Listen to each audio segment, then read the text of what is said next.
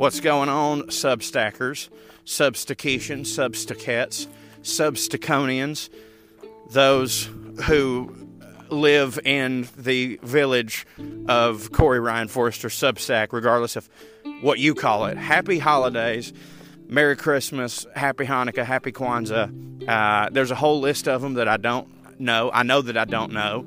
That's where my intelligence lies. I know that I don't know things. What a unique and wonderful position to be in. Aside from some of my relatives who don't know that they don't know so many things.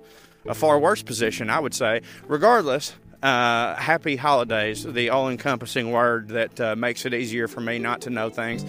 Regardless of what you celebrate, I hope that this season has been wonderful to you so far. Hope you're getting to hang out with family and friends and laugh and love, and you're not too concerned with, calories. Not too concerned with them. At least I certainly, for one, have gone off the deep end a bit, shall we say? But we will fix it in post, I suppose. What are you gonna do? I say it's once a year, but you always think that you're like, oh, come holidays, yeah, I'll splurge a little bit, but it's only once a year. But we sort of start it at Halloween. As soon as we eat Halloween candy, and then our brain immediately shifts over into it's the holiday season because we know Thanksgiving's coming up next. And so then we just, go absolute batshit crazy during the Thanksgiving season, which bleeds over into the Christmas season. And then after Christmas, you're just so depressed that now it's just cold and gloomy, but there's no reason to celebrate, that you just keep eating. Or at least that's me. So, god dang. I guess in your brain, every year we always think, no, I'm just going to eat like crazy on Thanksgiving and on Christmas Day. And listen, I'm certain that there's those of you out there who are that disciplined. And sincerely, I respect you. Just you will never know how much I respect you. I always think it's going to be me. And let me let you in on a little secret. It ain't been me one goddamn time. Never. Not one goddamn time. But anyways, before I get into what I want to talk about, which is perhaps a couple tips to help you during the Christmas dinner or holiday dinner with family members, I do want to say thank you to everyone who came out to our Christmas shows at Zany's this past weekend. We sold out all 5 or 6 or however the hell many shows we did. It was delightful seeing all of y'all. There were several Substackers there, and that meant the world to me. A lot of people flew from all over the country to be there. It was so great to be back with the boys. We don't tour together as much, and so it was nice. It was more emotional than I thought it would be, if I'm being honest with you. Because everybody kept saying that. They're like, oh my God, y'all don't hardly ever tour together. This is going to be special. And I was like, yeah, it will be. And I knew it would be. But in my brain, I was like, well, I see them every week on the podcast, so it's not like we've really been away from each other, And then, by God, we got there, and it was special. It was fun. That's just such a special weekend to us. And seeing all our friends and the fans and the wonderful staff at Zany's who treat us like family. And, it was great. And so for this, ever since then, I left, we had our last show on Saturday, and then I had to drive to Alabama to do a podcast with my good buddy, Matt Mitchell, the Casio Kid. And I was running on fumes, I ain't gonna lie to you. And then I was like, all right, well, I'll be back home tonight, and then we'll get back to work on Monday.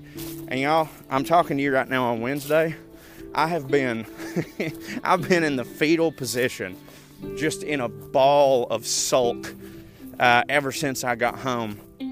And I have this theory, and it seems to get worse as you get older, that you're only allowed so much joy per week, and some people stretch it out over the course of 7 days, and they're just kind of happy all the time.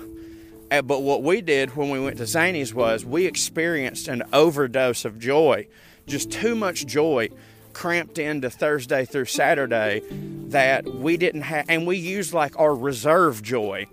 We had to cut into next week's joy. We had to get a joy advance on our paycheck, and then we'd spend it all.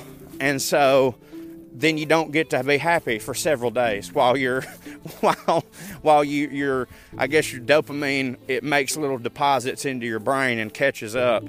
And so I'm not 100% caught up, but I can sense a little joy in there. Obviously that theory is bullshit. What really happened was I drank a little bit, and I'm not supposed to do that because I suffer from depression. But I like my theory better because it lets me off the hook. And, that's what all good theories are for, is putting the blame on something else besides you. But regardless, we had a blast. And now I'm home, and it's the holiday times, and it's time to see family and stuff. And a lot of people ask me all the time, thinking that I have answers, like, hey, I'll get Twitter messages and stuff like, hey, you have certain political beliefs, and you live in the South, and those political beliefs aren't normal to what most Southerners have. How the hell do you deal with your family, during the holiday times? And, it's when people ask me that, it used to blow my mind. I was like, wait, do y'all not have to do that? And I got so jealous of people who them and their family all have the same political beliefs, and every holiday is just them sitting there agreeing with each other. And I was like, oh my God, that is amazing. That sounds like a great Christmas. I don't believe that it could possibly happen. If you're not arguing about that, surely to God you're going to argue about something. I know that families argue about shit that's not just political stuff. But, so I do have a little bit of advice today on how to get through the holidays when you have family members with differing opinions who, and they must let their opinions be known. Because I know there's plenty of people that they have holiday parties and everybody has different beliefs, but everybody just keeps their goddamn mouth shut and it's fine. But then what's ironic is that all the people who have told me my whole life, hey, you don't bring up politics or religion at the holidays or at the dinner table or whatever. And I was just like, okay, cool, word. Those are the people that do it the most in my experience. Because I really took that to heart, and I was like, okay, cool, I get it. We're here. There's plenty of other shit to talk about. Why argue? We're not going to change anybody's mind. But I think what those people really mean, they were saying it to me specifically because they were like, no talking religion or politics at the dinner table unless you're the same religion and politics as us, in which case, let's talk about that. You know what I'm saying? Because that's again, all those people, they're the first ones to bring it up. And it's happened to me my whole life where, especially when, now that everybody knows how I lean, and whenever I go to holiday dinners in the South, I'm literally, if there's 50 people there, I'm the only one who's not a dyed-in-the-wool conservative. And I've noticed that a lot of people, whether it be subconsciously or not, they use that, they're like, let's bring up this shit and ask Corey about it because he'll be outgunned.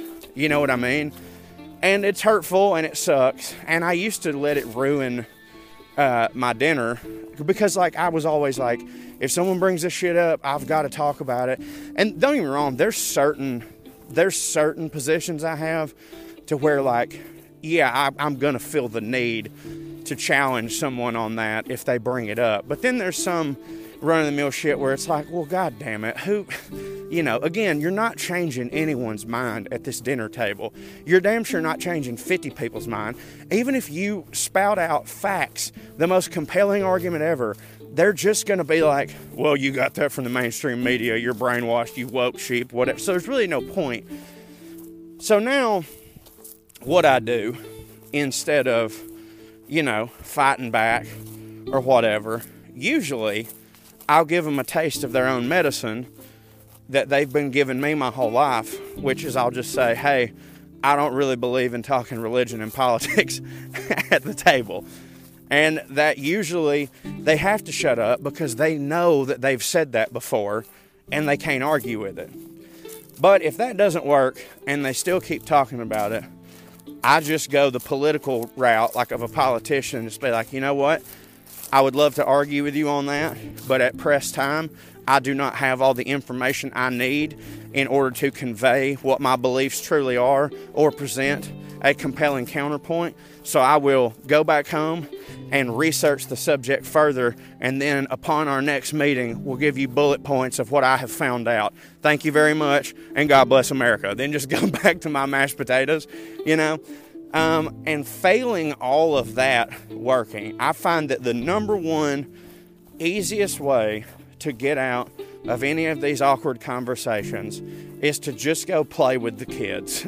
You know what I mean? And now that I have my son, dude, he is like political talk kryptonite, because like I just put him in my lap and bounce him on my knee, and then when people start saying things to me or asking me questions or talking politics, I can literally just pretend like I don't hear them, and they'll all be like, oh, he's such a good daddy that he's zoned out and all he can think about is his baby boy. That's the move right there. And if you don't have kids of your own, you've probably got nieces and nephews of varying ages, and I would suggest just, if the grown-ups start talking shit that you don't want to hear, you just go play with the kids, and everyone will think that you're just the coolest aunt or the coolest uncle or whatever. And the kids will love you for it, because, I mean, depending on what age they are, because, like, you know, there's a certain age of kids that, like, they don't want the old folk hanging around because they don't think you're cool. But if they're super young, they're going to be like, oh, my God, they're playing with me. This is awesome. You know what I'm saying? So, like, that's the move. Just go play with the kids. And failing all that, just take you a shot of whiskey and tell Uncle Ernest to shove it up his goddamn ass, and he don't know fucking shit anyways. Know what I mean? Yeah, that's what's up. Well, my throat still hurts from this weekend, and I can barely talk, so that's good. But I hope that y'all don't have to deal with none of this shit. I hope that y'all come from one of those previously mentioned families where everybody just gets along and believes the same shit. That is wild. If you come from one of those families, would you please share in the comments what that's like to the rest of us who have never experienced such peace?